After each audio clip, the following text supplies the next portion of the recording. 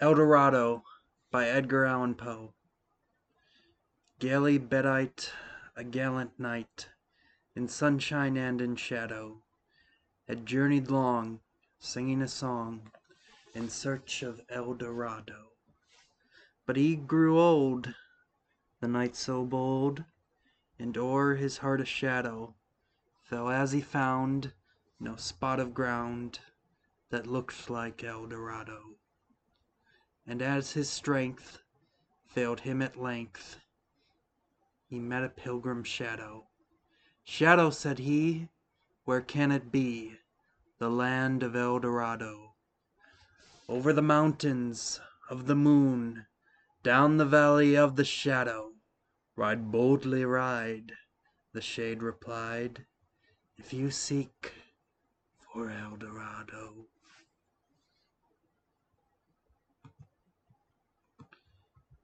The Raven by Edgar Allan Poe. Once upon a midnight dreary, while I pondered weak and weary over many a quaint and curious volume of forgotten lore, while I nodded, nearly napping, suddenly there came a tapping, as of some one gently rapping at my chamber door. "'Tis some visitor," I muttered, "tapping at my chamber door, only this, and nothing more." Ah, distinctly I remember it was in bleak December, and each separate dying ember wrought its ghost upon the floor. Eagerly I wished the morrow, vainly I had sought to borrow from my books surcease of sorrow, sorrow for the lost Lenore.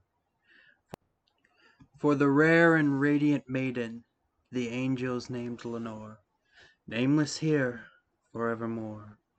And the silken, sad, uncertain rustling of each purple curtain thrilled me, filled me with fantastic terrors never felt before, so that now, to still the beating of my heart, I stood repeating, "'Tis some visitor entering entrance at my chamber door, some late visitor entering entrance at my chamber door, that it is, and nothing more." Presently my soul grew stronger, hesitating them no longer.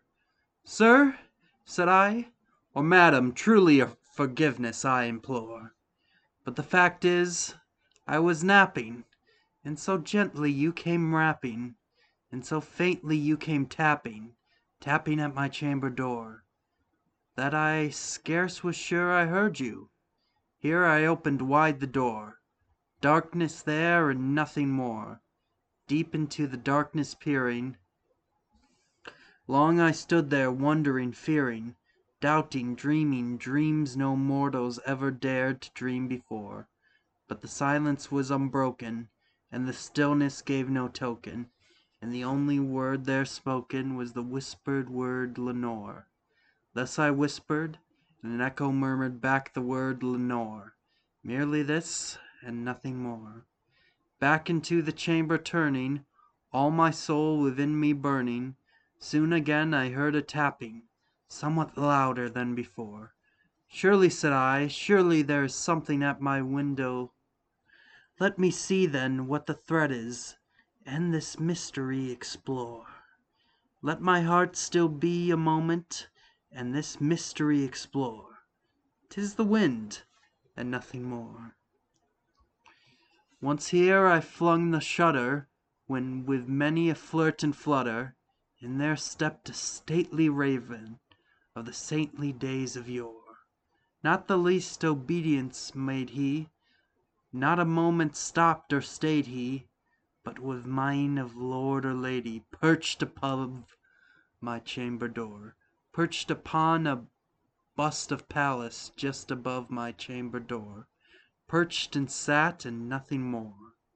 Then the ebony bird, beguiling my sad fancy into smiling, by the grave and stern decorum of the constant it wore, "Thou thy crest be shorn and shaven, thou," I said, "art sure no craven, ghastly, grim, and ancient raven, wandering from the nightly shore, tell me what thy lordly name is on the night's Plutonian shore. Quoth the raven, Nevermore. Much I marvelled this ungainly fowl to hear discourse so plainly, though its answer little meaning, little relevancy bore. For we cannot help agreeing that no living human being ever yet was blessed with seeing bird above his chamber door, bird or beast upon the sculptured bust above his chamber door, with such name as Nevermore. But the raven, sitting lonely on the placid bust, spoke only that one word, as if his soul in that one word he did outpour. Nothing further than he uttered, not a feather that he fluttered, till I scarcely more than muttered, Other friends have flown before, on the morrow he will leave me, as my hopes have flown before. Then the bird said, Nevermore. Startled at the stillness broken by reply so aptly spoken, Doubtless, I said, what it utters is only stock and store, caught from some unhappy master, whom unmerciful disaster followed fast and followed faster, till his songs one burden bore, till the dirges of his hope that melancholy burden bore, of nevermore. But the raven still beguiling all my fancy into smiling, straight I wheeled a cushioned seat in front of the bird and bust and door. Then upon the velvet sinking, I betook myself to linking fancy on to fancy, thinking what this ominous bird of yore, what this grim, ungainly, ghastly, gaunt, and ominous bird of yore meant in croaking Nevermore. Then I sat engaged in guessing, but no syllable expressing, to this fowl whose fiery eyes now burned into my bosom's core. This and more I sat divining, with my head at ease reclining, and the cushion's velvet lining, when the lamplight gloated o'er. But these velvet violet lining, with the lamplight gloating o'er, she shall press, nevermore. Then methought the air grew denser, performed from an unseen censer, swung by seraphim, whose footfalls tinkled on the tufted floor. Wretch, I cried, thy God hath lent thee, by the angel he hath sent thee, respite, and nepenthe, from thy memories of Lenore. Quaff, oh quaff this kind nepenthe, and forget this lost Lenore. Quoth the raven, Nevermore.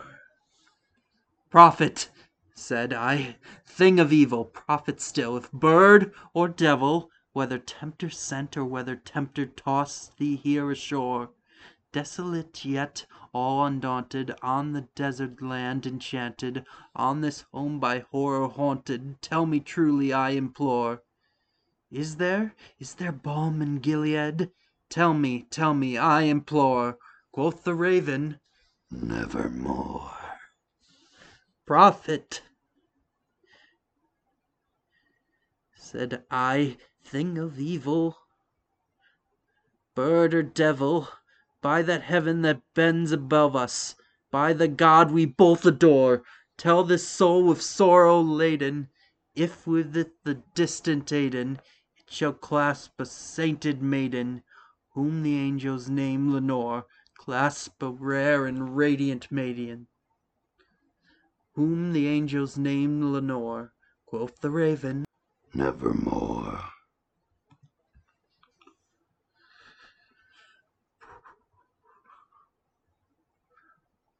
Prophet, be that word our sign in parting.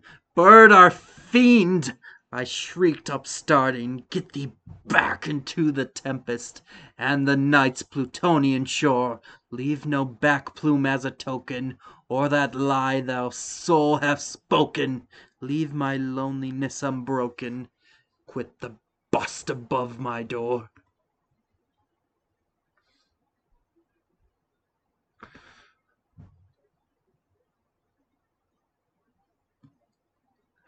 Take thy beak from out my heart, and take thy form from off my door.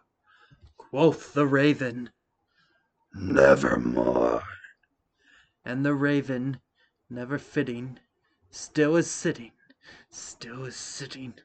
on the pallid bust of Pallas, just above my chamber door, and his eyes have all the seeming of a demon that is dreaming, and the lamplight o'er him streaming throws his shadow on the floor, and my soul from out that shadow that lies floating on the floor shall be lifted